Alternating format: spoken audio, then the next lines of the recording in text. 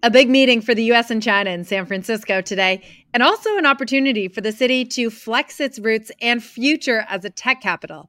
The debate over AI, how it grows, and who should control that process. It's Wednesday, November 15th. Welcome to the Tech Check podcast. I'm Deirdre Bosa. And I'm Mark Gilbert. Today, Tech Check is in the field at the Cerebral Valley AI Summit in San Francisco. It's a busy day for the city with President Biden and President Xi of China set to meet on the sidelines of APEC. And it's a busy day for city leaders and tech's leadership to show off a bit and lobby for what they see as their priorities. And I got to say, Mark, the narrative around San Francisco over the last few years has been, the doom loop and how unsafe and dirty and terrible the city is. Feels like it's back this week. I don't know if that's going to quickly revert next week, but it feels good to be in a city that the whole world is watching and for it to really deliver so far. So as you said, I'm in the field today. I'm at this conference hosted by Eric Newcomer, who's a former Bloomberg reporter and now does his own Substack. And he did the first one called Cerebral Valley AI Summit only about 6 or 7 months ago. It was in March, Gilbert. I can't believe that it's been such a short amount of time and so much has happened in the generative AI space that it feels like it's been a year. A lot of people here have been commenting on that.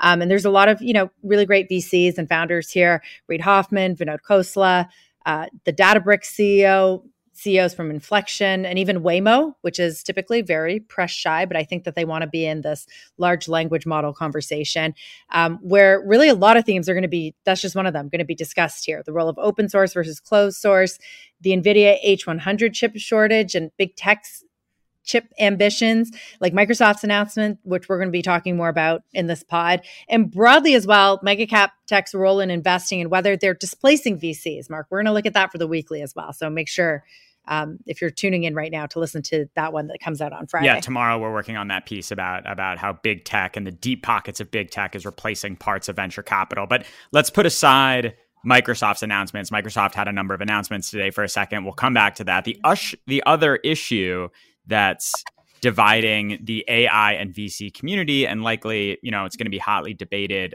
from here on out, is the responsible, I'm sort of putting responsible in quotes, the responsible development of artificial intelligence and who controls that process. Right. And we know that this is something that the government's been looking at, right? The Biden administration's executive order. And, this week when we have a bunch of business leaders and government officials in town, it's another opportunity to revisit this. And so the Commerce Secretary, Gina Raimondo, she's here for APEC. But while she was here, she also launched the Voluntary Responsible AI Protocol. It's a mouthful.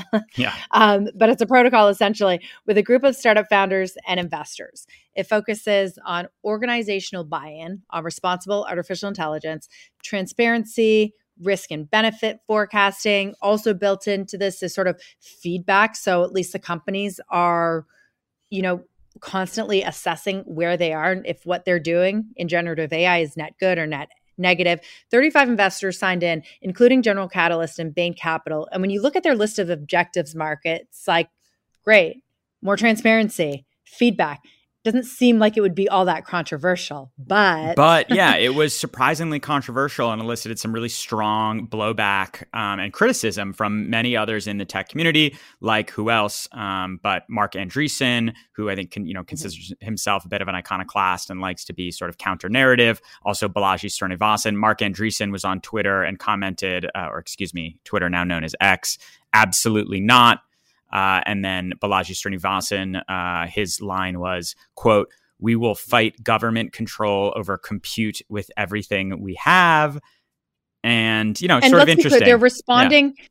They're responding to a post from Hemant Taneja, who is with General Catalyst, who's been sort of like the leading VC on this initiative and this protocol. So it's kind of setting up certain VC on VC prestigious funds, exactly, against each other. Yeah. I mean, another investor and advisor, Steve Sinofsky, who spent many years at Microsoft. This was his quote: "Everyone should be thankful this mindset did not prevail at the advent of the microprocessor, the database, the PC, the internet, mobile phones, and so on. At each step, there were those that championed caution over innovation." He left out a few areas here, Mark, because sure, you can cherry pick, but where I wish this mindset did prevail, or at least was considered, social media. There's just such a glaring example of sort of innovation, technology, a new way of communicating being pioneered without thinking about the adverse effects, right? And I think that a lot of folks, parents especially, because it's such an issue for teenagers and kids that are even younger than that, that I think a lot of folks would agree that they wish there was some transparency or some controls. I don't know if controls is the right word, at least some discussion. And that's what I think some discussion about government are looking to. Some discussion about sort of the benefits and the societal trade-offs. I mean, what you just said about social media also sort of reminds me of YouTube, right? YouTube, there's this huge ballooning of content that was out there on YouTube, and it just sort of grew in such an unfettered way. There's all this like algorithmic content that gets targeted towards children. It's really problematic. And now it's so big that it's kind of, the response is, well, it's so big, the algorithm is so diffuse that it's really hard to do anything about. And it's like, well, then why did we let these platforms get to be, this way in the first place? It's just so polarizing, right? You can't say anything critical without maybe some of these more libertarian-minded thought leaders saying, oh, you're stifling innovation. Because I think about, on one hand, my immigrant mother from Taiwan, who, to her, the greatest gift has been Google search and YouTube. She tells me this is how she learns about the world. This is, free, digestible sources of information for her. But then I think about, my 8-year-old on the other hand, too. I have to be so careful what he's looking at on YouTube, whether he's not being led down this algorithmic rabbit hole, watching things that he shouldn't be. And I think a lot of, folks have these questions. You don't even need to have kids to have those questions about, some of the ill effects of social media. And that's kind of just what, the investors on the side of more caution are calling for. But I guess what worries, to play devil's advocate once again, to the Marc Andreessens and the others who are on the other side of this, they are, and maybe fairly so, worried about stifling innovation. It's such a tricky and delicate balance, I guess, is the takeaway. I think also it's clear if you cover VC, and this is a little bit sort of insider VC drama, but there is this sharp divide between, and it's not just about AI, it's about sort of everything. It's about government, and it's about tech, and it's about, regulation and society broadly. But there is this libertarian, anti-government streak in VC. Those 3 investors I quoted, they all are associated and either current or former partners of Andreessen Horowitz. I would also add, Elon Musk to that group. I would also add Founders Fund, people like Peter Thiel and Keith Rabois. And there's definitely just this, a bit of a, I'm not sure if the word is cowboy culture, but a bit of a sort of, libertarian, anti-government, anti-San Francisco government, kind of individualistic, go hard as you can attitude versus a more, more like San Francisco is a very liberal city versus a more sort of liberal side of tech that is talking about, societal advancement and how tech can help the world. I also think the other side of this, when you mention Andreessen Horowitz and Founders Fund, sort of their ethos at the center of what they do is always support the founder no matter what, right? So if they are on the side of regulators or more caution, slowing down the pace of innovation, that doesn't exactly, that could put them at odds with their founders that are doing everything they can to develop these new technologies and also win this new technological race that is generative AI. So we'll see. This will continue to play out. I have no doubt. Yeah. And Mark, even we considered whether to cover this, right? Because as you said, it does get in the weeds of venture capital and venture capitalists talking to each other and maybe debating these issues. But in this case, it is so important because AI and these chatbots are touching sort of everyday lives, whether that be our own and our work, our kids and how they do homework and submit essays. So it is certainly something to watch. And as the Biden administration or whatever administration comes next, this is going to be something they're going to have to contend with. Yeah. Let's also talk about, speaking of sort of the next leg of the generative AI advancement, let's talk about the Microsoft news today. So Microsoft announced its own custom AI chips, setting itself up to squarely compete with NVIDIA. I think the big sort of strategy difference is these are not chips that they're selling outright to customers. Microsoft is not getting into the semiconductor sales business. These are in-house chips that will power their own cloud services.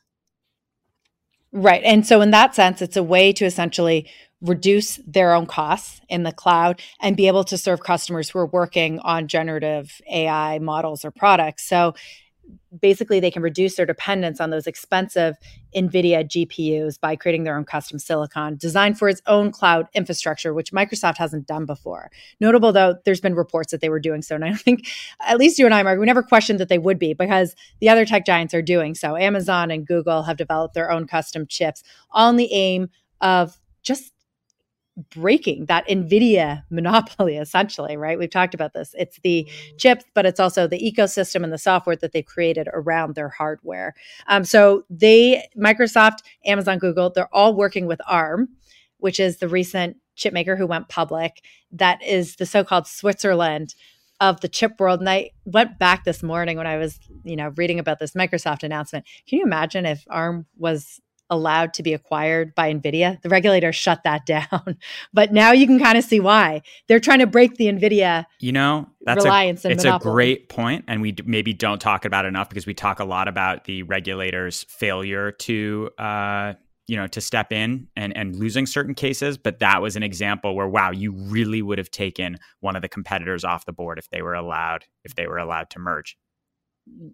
Totally. So this story, Microsoft developing its own chips, Megacap developing its own chips, it's all about optimizing power, performance, and cost. I think that's, the biggest takeaway, Mark. And this was a really interesting idea that was brought up today. I sat down with Ali Ghodsi, who is the CEO of Databricks, a still private company, but really seen as one of these interesting companies that is playing on the generative AI sort of hype cycle because they made an acquisition earlier this year, Mosaic ML, that put them in this race. And he has this opinion that there is going to be a chip glut next year. He thinks that the NVIDIA monopoly is going to go away. They're developing another set of, chips, Grace Hopper. And because all of these other mega caps are developing their own chips to at least help with that compute power, make it more efficient, more cost effective.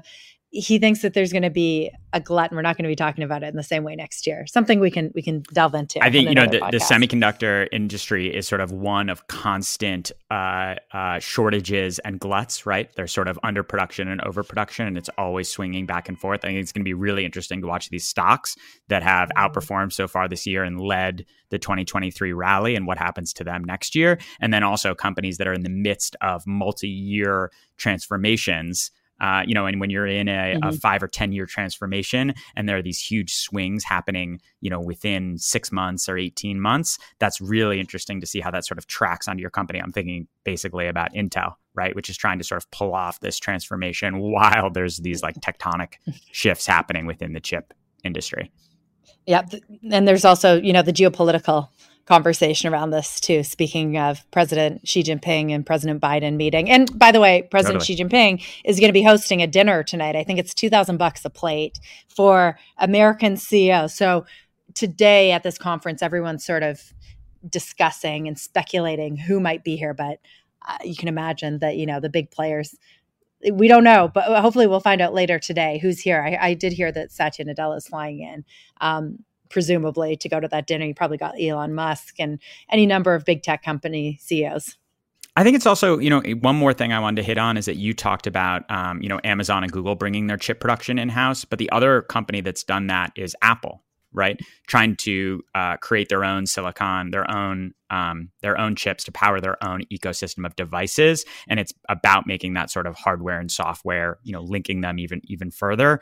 I'm also reminded of even Amazon, originally built AWS to manage their own e-commerce needs in the cloud. And it just ended up being such a useful and efficient service that they started selling it to other people. So I'm just wondering if in, 3, 4, 5, 10 years from now, what happens to these in-house silicon projects from Microsoft and Google and Amazon and Apple? What sort of valuable businesses do they end up being? They're also hugely expensive. So these are big risk, big reward projects.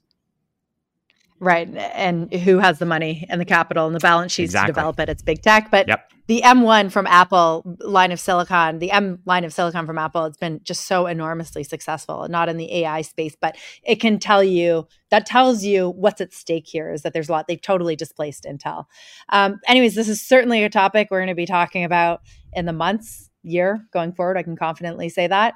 So for now, for the rest of the week, we'll be focused on this Xi Jinping and Joe Biden meeting, the presidents of China and the US. And I'm curious to find out who is at dinner tonight. So we'll be talking about all that tomorrow. Tune in.